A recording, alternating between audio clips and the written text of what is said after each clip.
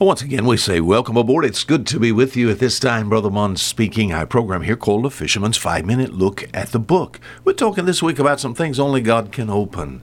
You said, I haven't heard any of the programs this week. Well, let me just give you a sort of illustration of what I'm talking about. Some things only God can open. Only God can open the Scriptures. You know, have you ever wondered why there's so much error in the world today as far as the Bible is concerned?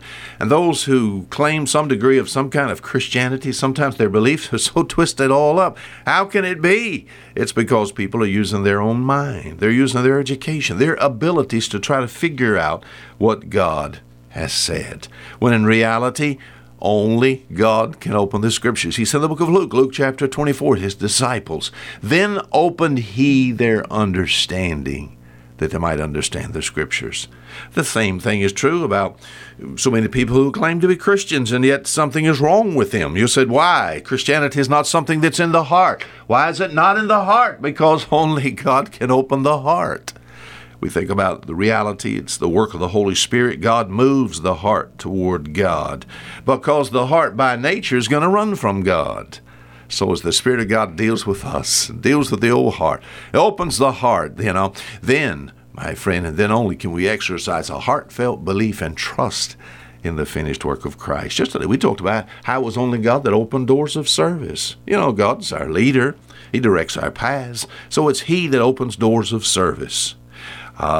This is a door of service that's open for me at this time, as far as this radio station. If it were not for the grace of God, I could not be here. I would not be here. I would have no desire to be here. This is an open door. Not only does God open the Scriptures and open the heart and open the doors, Matthew chapter 3, or Malachi. Well, I got the M right anyway. Malachi chapter 3 and verse 10, an Old Testament setting now, but kind of a New Testament principle we can give. Malachi chapter 3, verse 10, all right, the writer says, bring ye all the tithes into the storehouse, that they may meet in mine house, and prove me now herewith, saith the Lord. Okay. If I will not open you the windows of heaven and pour you out a blessing. All right, so what do I get here?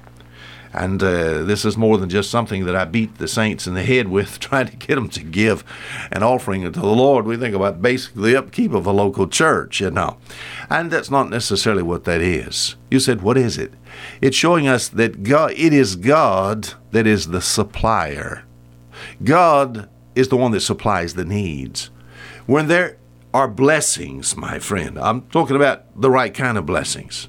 You know, I've seen people that all of a sudden, somehow they came into money, and they thought it was a blessing, but it took them away from God. So it turned out that was not a blessing.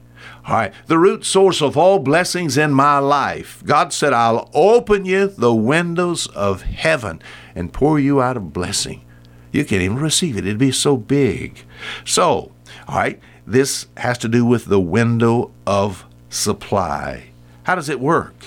In the book of Philippians chapter 4, we always are quick to memorize verse 19, but my God shall supply all your need according to his riches and glory by Christ Jesus. Here's a promise to supply all my need. How does that work? Well, I have to look at the context of the passage. The context of the passage starts with verse 14. God has promised to supply all my need. I've seen Christian people, they went and made a bunch of debts. I mean, they just got themselves just head over heels in debt. And then they come running to God and ask God to bail them out. That's not how that works. You said, it says that God's going to supply my need, my friend. But you need to read the context of that passage. In Philippians chapter 4, the writer here, which of course Paul writing to the church at Philippi, he said this. He said, notwithstanding, ye hath well done that ye did communicate in my affliction. What are you talking about? Now you Philippians know also that in the beginning of the gospel, when I departed from Macedonia, no church communicated with me concerning giving and receiving, but ye only. All right, here's a church. They gave unto the Apostle Paul's necessity, as he would go out all over Asia Minor, and he started many, many New Testament churches there. All right, they gave unto him, and then for them giving, being faithful in giving, then he said, now God shall supply all your need according to his riches and glory. So my friend, as we, with our hearts, serve God, we give ourselves to God, God promises to supply the need. And it is God that opens my friend, the windows of supply. Now until tomorrow, Fisherman saying goodbye.